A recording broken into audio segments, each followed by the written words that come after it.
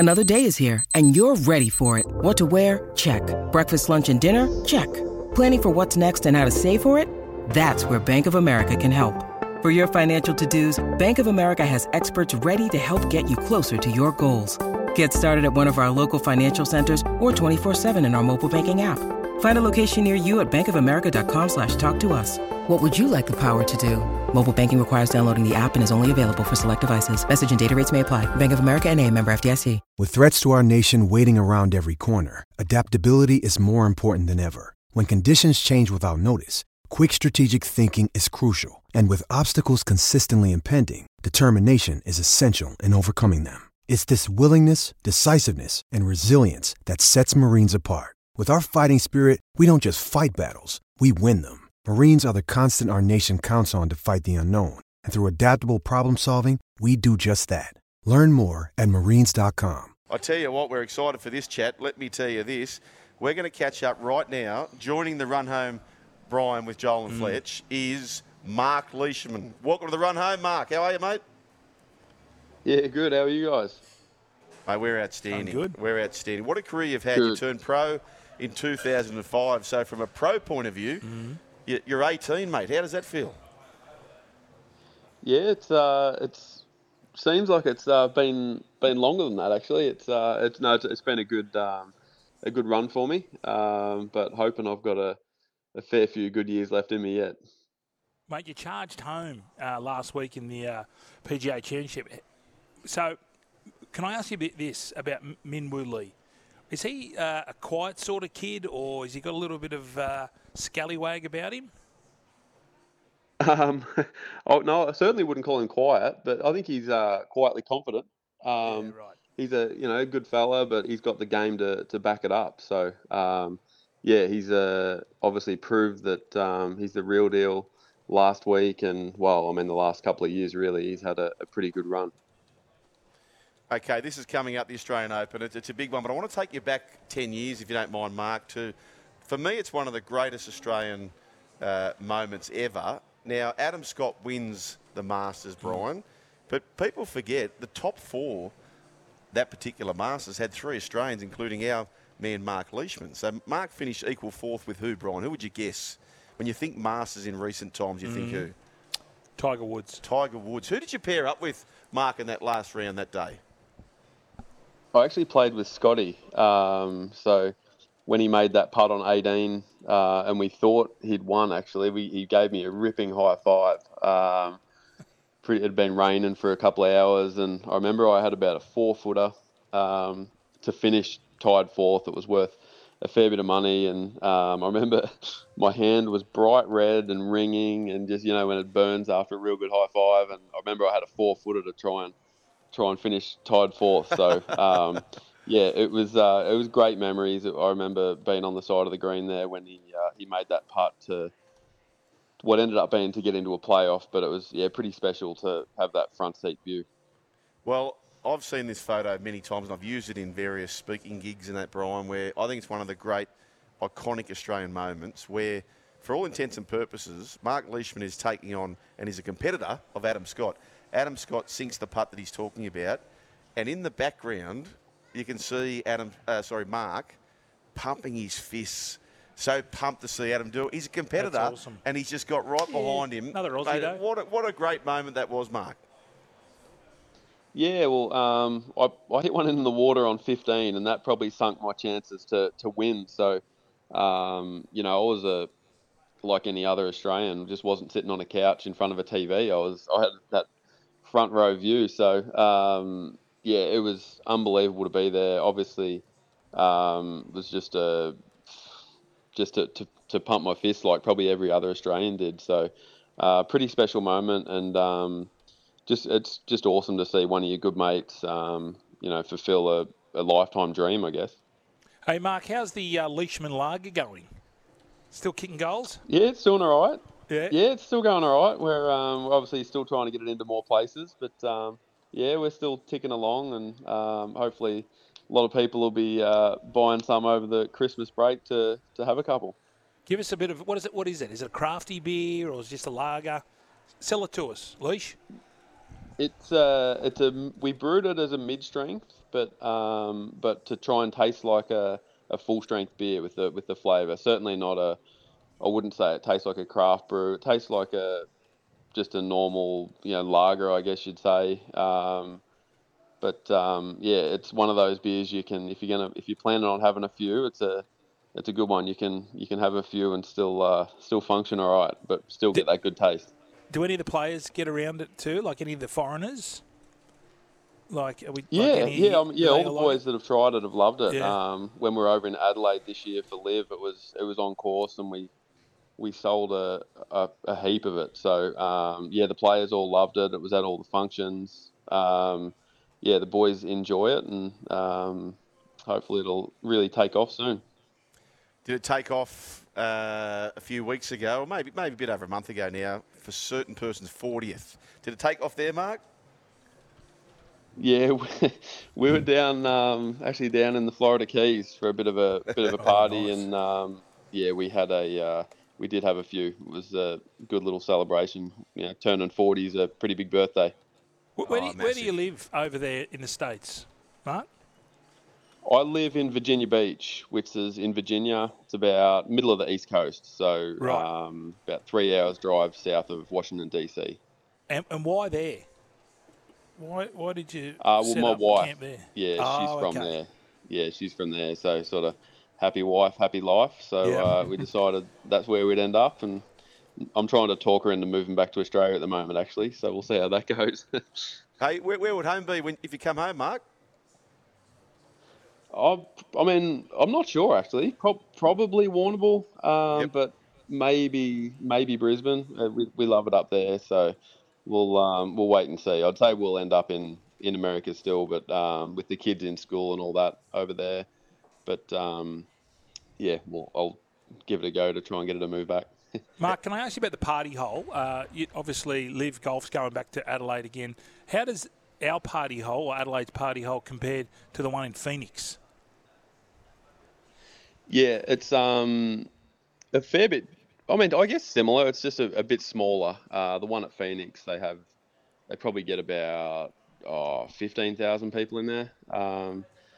The one in Adelaide's a bit smaller, but it's a bit closer too. So a little more intimidating, I would say. The one in Adelaide, just with it's a long shoot out of off the tee between the grandstands. So if you're a bit off, you can actually hit it in the stands there. It's a pretty ordinary shot to hit it into the stands in Phoenix. Now, Marc, your career, it's an amazing career. You've finished top 5 twice in the Masters. Top 5. The pressure of going to that final round and you're finishing in the top 5. You finished top 5 in the Open Championship twice, including a runners-up. What's the one you want? What's the one that you desperately want? Probably the two you mentioned. If I had to choose one, it would probably be the British Open, just because I got so close. Losing in a playoff there, but honestly, any major, I'll take whatever I can get. But if I had to choose one, it'd be probably the British Open or the Masters. But I'll say British. We have James Magnussen, who fills in for the show from time to time, and he lost a gold medal by 0.01, and it haunts him.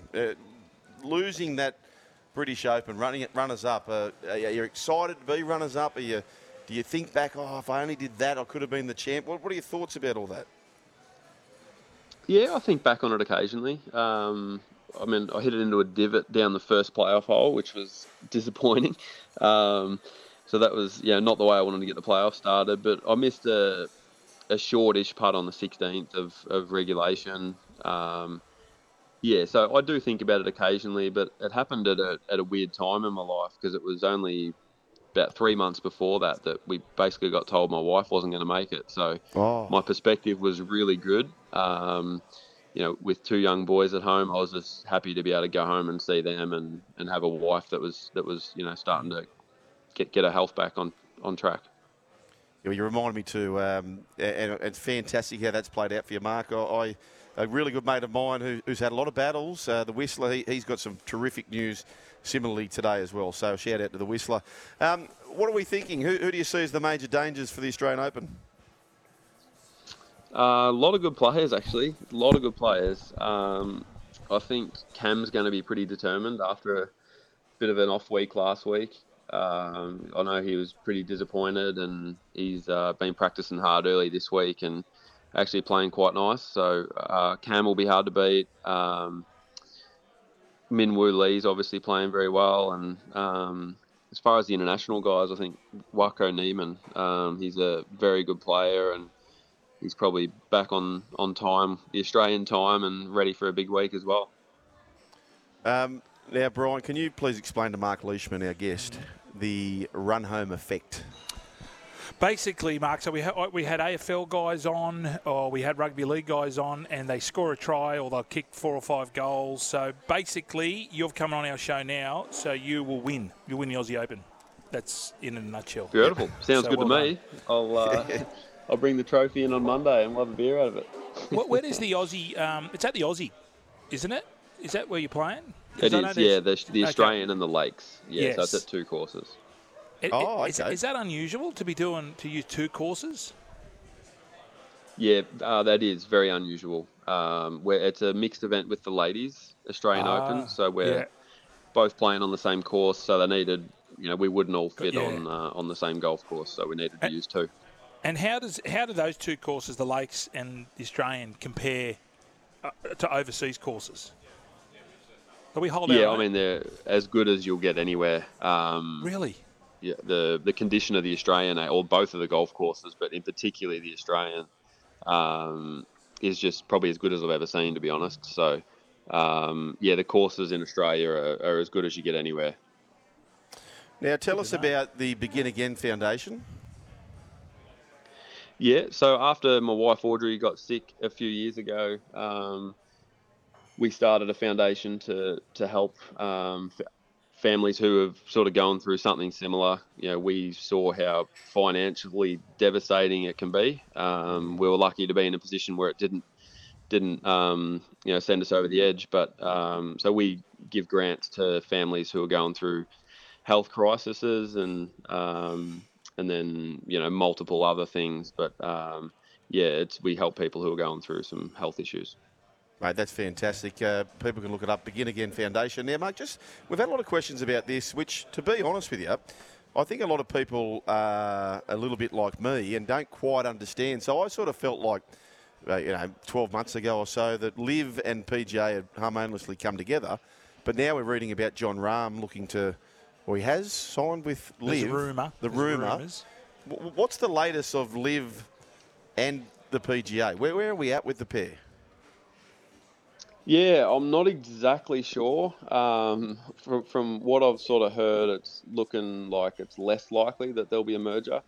But it can change any day. I hadn't heard anything about the merger until it happened, or the so-called announcement.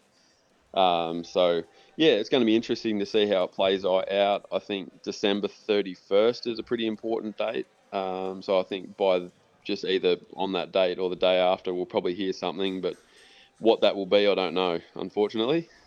How is it, Mark, when you first signed with Liv, does it get a bit frosty on tour with other players, or are you all professional enough just to move on?